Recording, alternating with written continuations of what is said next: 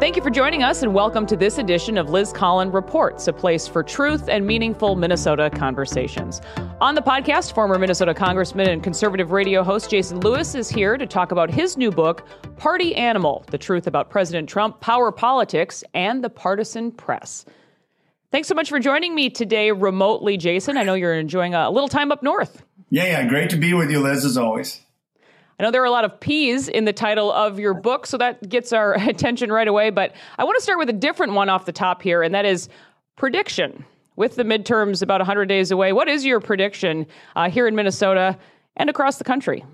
Well, I think it looks good for the Republicans. I think a number of swing seats ought to go our way, just the opposite of 2018, the first midterm of a new presidency that I was a victim of. But it's looking good. But my fear is that if you just try to ride the red wave without telling people what you plan to do and getting bold, then the Democrats aren't going to roll over. And obviously the media in Minnesota are going to do everything they can to elect Democrats. So it won't be that easy. And B, if you don't have an agenda when you get elected, if you just ride a wave, then it's going to be doubly difficult to do anything. And I think part of what I said in the book, Party Animal, about the consultancy class in politics is they're telling candidates, don't say anything, just ride the wave, you'll be great. But if you're afraid to say anything on the campaign trail for fear you might alienate somebody, you'll never vote for it. That's going to really get the animal spirits going, right? So I think it looks good. I think they ought to take back the House. But my only concern is, okay, have you set the template so you can actually take bold action once you get in control of at least one chamber? I imagine the timing of your book may have played a part here with the midterms coming up too, but take us back to your journey in writing this. Why is this something you wanted to do? Well, as a commentator for 20, 25 years, I had my own predilections about what Washington was like. But I never dreamed it was as bad as I thought. And once I got there and I saw the swamp, and once I went through a campaign where all of the chaos we have today originated in 2015 and 2016 with the resistance groups, with Indivisible. They were, crashing town halls. Steve Scalise got shot in my first year in Congress. People being driven off the road, Republican candidates attacked. And here we are. This last weekend with Lee Zeldin, my former colleague up in New York, being attacked. All of that started in 2015 and 2016 and when I went to Washington with President Trump. And it really set the groundwork for the chaos we have today. And nobody takes great pride in saying, I told you so, but I told you so. And so I wanted to get it down so people don't forget this. A, you get the history down, but B, you can't forget it going forward. George Santayana, the famous poet, said, those who fail to repeat or remember the past are condemned to repeat it. And so I knew that, quite frankly, the mainstream press was not going to accurately account for what happened. So I wanted to. And I did so from a bird's eye view. And here we are. And in a way, you said you wanted to set the record straight also about then President Donald Trump and your experience with the president. But talk a little more about that. Yeah, I found a magnanimous chief executive who was willing to extend the olive branch to anybody. He was the guy that wrote The Art of a Deal. He wanted to be this sort of middle-of-the-road candidate. He was not a dyed-in-the-wool conservative, as everybody remembers in 15 and 16. He was opposed by more traditional conservatives. So the caricature that they painted of him was totally off base, politically and personally, the man I met and then campaigned with and worked with in the administration. It was very magnanimous. But I have to say, he's from New York, right? So once they slapped his hand after he extended it, he wasn't going to sit back. He fought back. And when he fought back, he saw just the lengths they would go to destroy someone. And I have to say, Liz, and I've got this in the book, it wasn't the Trump idiosyncrasies, and he was an unusual president, unusual candidate, that got the press working, or worked up, I should say.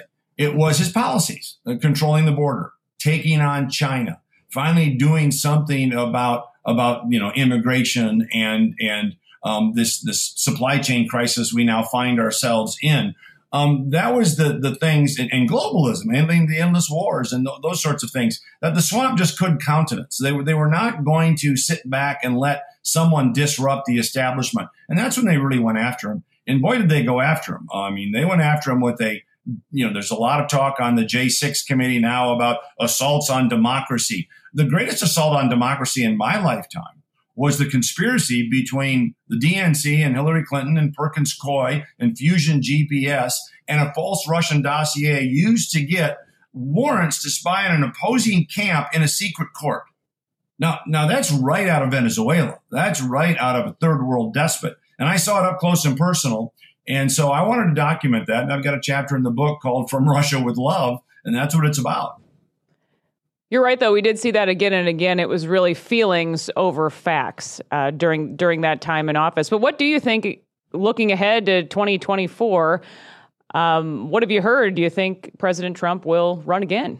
Yeah, I don't know. I mean, I've heard that he wants to, but there are a lot of things that can happen. It's a year off, and a lot of things that can happen between now and then or now and early next year. We'll see. But I do think that the America First agenda has now sort of overtaken the GOP, and I think that's a good thing. Trump, for all his idiosyncrasies, as I say, he brought the Republican Party kicking and screaming into issues they were putting off with a more comfortable conservatism for years and years and years. And it's, whether it's the pro-life agenda and Supreme Court nominees, as I say, taking on China and draining the swamp and controlling the border, those are issues Republicans weren't too eager to tackle. I mean, they love tax cuts, and who doesn't, right? So do I. I've been pushing them for many years, but that's not going to fix the border.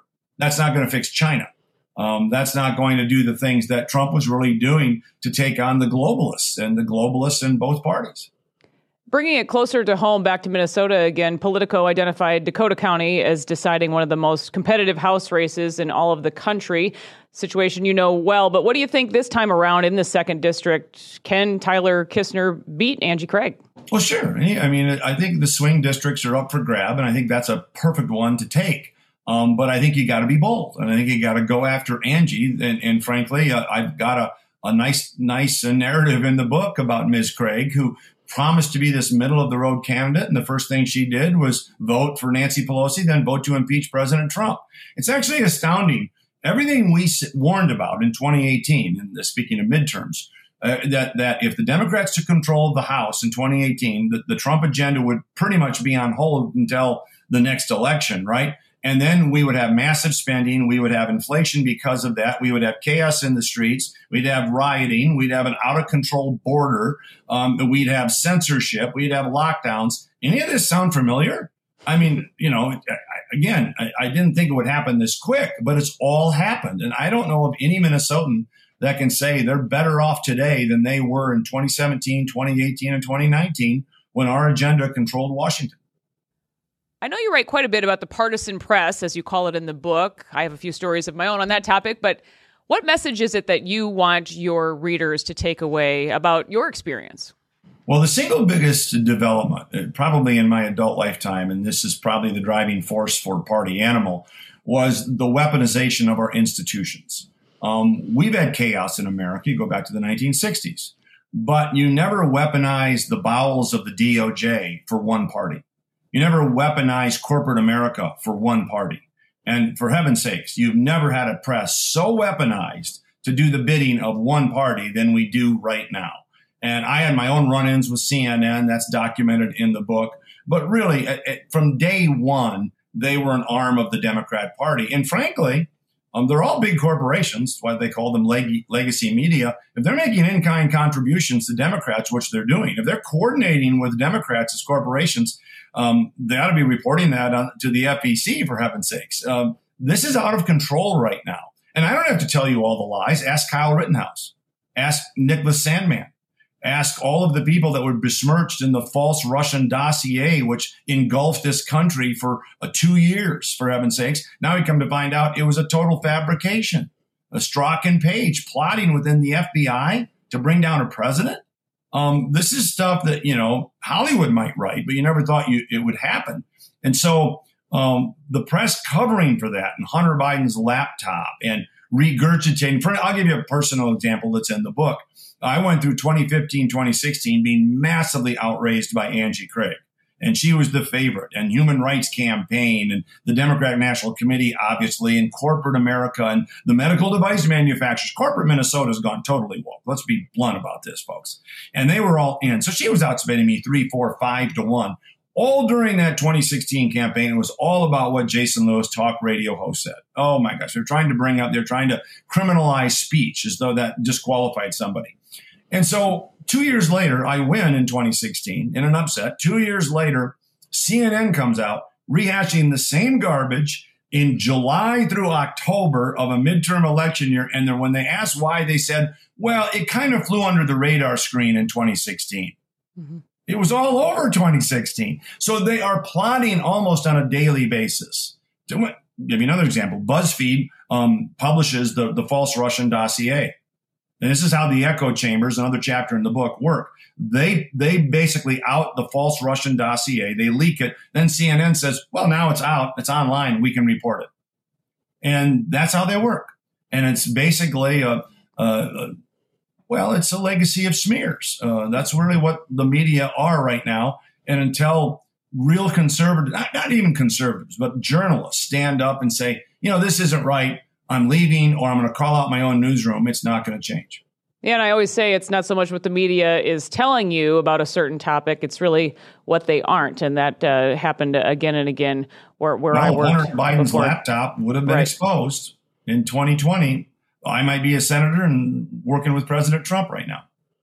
I also encourage folks to follow you on social media. You're up on all the topics, but I know you've recently posted about the economy. Of course, the top issue for folks these days, from prices of groceries to what we're paying at the gas pumps. But what do you think? Are we in a recession? Well, not according to the Biden administration. No longer 2 negative GDP quarters make a recession. They're going to redefine that. This is projection at a level I've never seen in my life. The sky is actually green, not blue. And if you repeat it long enough, people finally go, okay, all right, I don't want to, be step out of bounds. And that's a sort of censorious intimidation that they've been working on, just trying to scare people into falling into place. But look, let me be bipartisan about this. Through the Bush-Obama years, when we were growing at 1%, they all said, big growth isn't possible anymore. We're stuck in this Japanese-style malaise. And Bush had his rebates. Then Obama had stimulus after stimulus. I've got a chapter in the book called The Cure is Worse Than the Disease.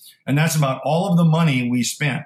When I was on the budget committee in Washington, our annual budget was around $4.1 trillion. Now it's almost $6.5–7 trillion. You spend all that money. They knew they could not tax that much without throwing the economy into a depression. The money wasn't there. They couldn't borrow that much without 20% interest rates. So they had the Fed monetize the debt. They printed the money. And when you do that, as Milton Friedman taught us so many years ago, what follows? Inflation. But what's interesting is this, and I call the president this with all due respect, but Joe Biden is Jimmy Carter with a mean streak. You get stagflation now because you've got the foot on the brake with this onerous regulatory policy, no energy independence. They're re-regulating small business and they're threatening to raise taxes. But then you've got the foot on the gas with easy money. That is almost a standard recipe for stagflation. Inflation without growth. Guess where we are? Now, juxtapose that, Liz, to where we left the economy. We did the Tax Cut and Jobs Act. We did 16 continuing review authorizations. That is something where you go back and undo previous regulations. We deregulated about $4 billion worth. As I say, we reformed taxes. We were growing over 3% when I left Congress. So, as Obama famously said once, elections have consequences. And in Minnesota, where crime is out of control, stemming from 2020, where the economy is teetering on the edge of recession, and where people are fleeing the Twin Cities, quicker than New York, the consequences aren't so good right now. You've posted about that, about crime, the defunding of police. We're the home, sadly, to that. You say this isn't happenstance, though. This isn't a coincidence. Well, no, it isn't. I mean, when you do this, you're going to get more of it, right? This is the old supply side argument in economics. If you tax work savings and investment, you're going to get less of it. If you subsidize it or cut taxes, cut the penalty on work savings and investment, you're going to get more of it. If you cut regulations, those congressional review authorizations I spoke about, you're going to get capital back into the market. You're going to revive those animal spirits that get the economy going again. So we've got all of the incentives in a perverse mode right now. And nowhere is that more evident than law and order, than public safety. If you're telling people that you're not going to get prosecuted, we're going to let the guy that attacked Lee Zeldin go, or we're going to bemoan the fact that tragically there was another police shooting. Nobody likes that. But the fellow was a continual perp. He had 20 convictions, but yet he's the martyr and the cops are the bad guys again. You're not going to get police that are going to stick their neck out. Literally, you can't hire them anymore. So you've got carjackings, you got movie theaters being shot up, you got fireworks going off like missiles everywhere, and people are wondering what happened. Well, ask Tina Smith. She's the one that called the protests righteous, and she's the one that said defund the police movement was warranted. The Democrat Party own the mess we're in right now. It's just up to Republicans to point that out ad infinitum. Instead of, as I say, coming full circle here, instead of just riding the red wave. Tell us what you're going to do so when you get elected, you can do it. From what you have heard in Washington and beyond, how has the view of Minnesota changed, would you say, in the last couple of years? Well, I've got a chapter in the book. I think it's called Who Lost Minnesota, that starts out something like this. When I got to Washington, people would ask me, what's happening in beautiful Minnesota, Jason? And by the time I left, they said, what the hell happened to Minnesota, Jason? And that's really the transformation. Rarely have I seen a metropolitan area decline in such a rapid way. And it's very, very sad. It's not the place my mother grew up. It's not the place I raised my family in, the Twin Cities. And so people are moving to greater Minnesota. People are moving out of state. Frankly, had it not been for a miraculous last-minute discovery of a few 100,000 people, we would have lost a congressional seat. The December estimates on the Census Bureau had us going from 8 seats to 7. Then, reminiscent of 2020, miraculously, they found a bunch of folks. And who knows? They saved 8 seats. But it's not the same Minnesota. Nobody's going to be on the cover of Time anytime soon saying the good life in Minnesota, I'm afraid. And that's really sad. Any more politics ahead for you then? We have to ask. I'm enjoying the lake and writing my book. I mean, I really do think, on this particular book, Liz, I really do think it's something that needed to be documented, because if it isn't documented, the gaslighting by the mainstream press and the Minnesota press, I don't want to let the Minnesota folks off the hook, will be such that it won't be remembered. And so I wanted to put it down on paper, and I think it's going to be validation for a lot of people. Yeah, but now they'll have it documented, and I feel strongly that people read this because people need to know the history and how we got here. When they were protesting on my lawn in 2017, I was telling folks, don't think it's just going to stick around here. It's going to be your place next. And now they're at the Supreme Court justices. Now there's carjackings in Maplewood and all throughout the metro. It's not something we didn't predict. And I just wish the press would ask Tina Smith if maybe she was wrong about encouraging all of this. Yeah, we know those protests well. They hit awful close to home for a lot of us in Minnesota. And frankly, right, we've given them a free pass at every turn. Yes, and you know that more than most. And I know our friends at Twin Cities News Talk have you on each Monday to go over things chapter by chapter. So that's another way people can listen in. You bet. And let's go to Barnes & Noble. If they don't have it, ask them to order it. It's Party Animal, and it's all about where we were, how we got in the mess we're in, and how to get out. Again, the book is called Party Animal, The Truth About President Trump, Power Politics, and the Partisan Press. The Honorable Jason Lewis, thank you so much for joining me here today. Always a pleasure, Liz. Thank you. And that will do it for this episode of Liz Collin Reports. Be sure to subscribe on Apple Podcasts, follow on Spotify or any other podcast platform, and be sure to subscribe to Alpha News on our YouTube channel. We'll see you next time.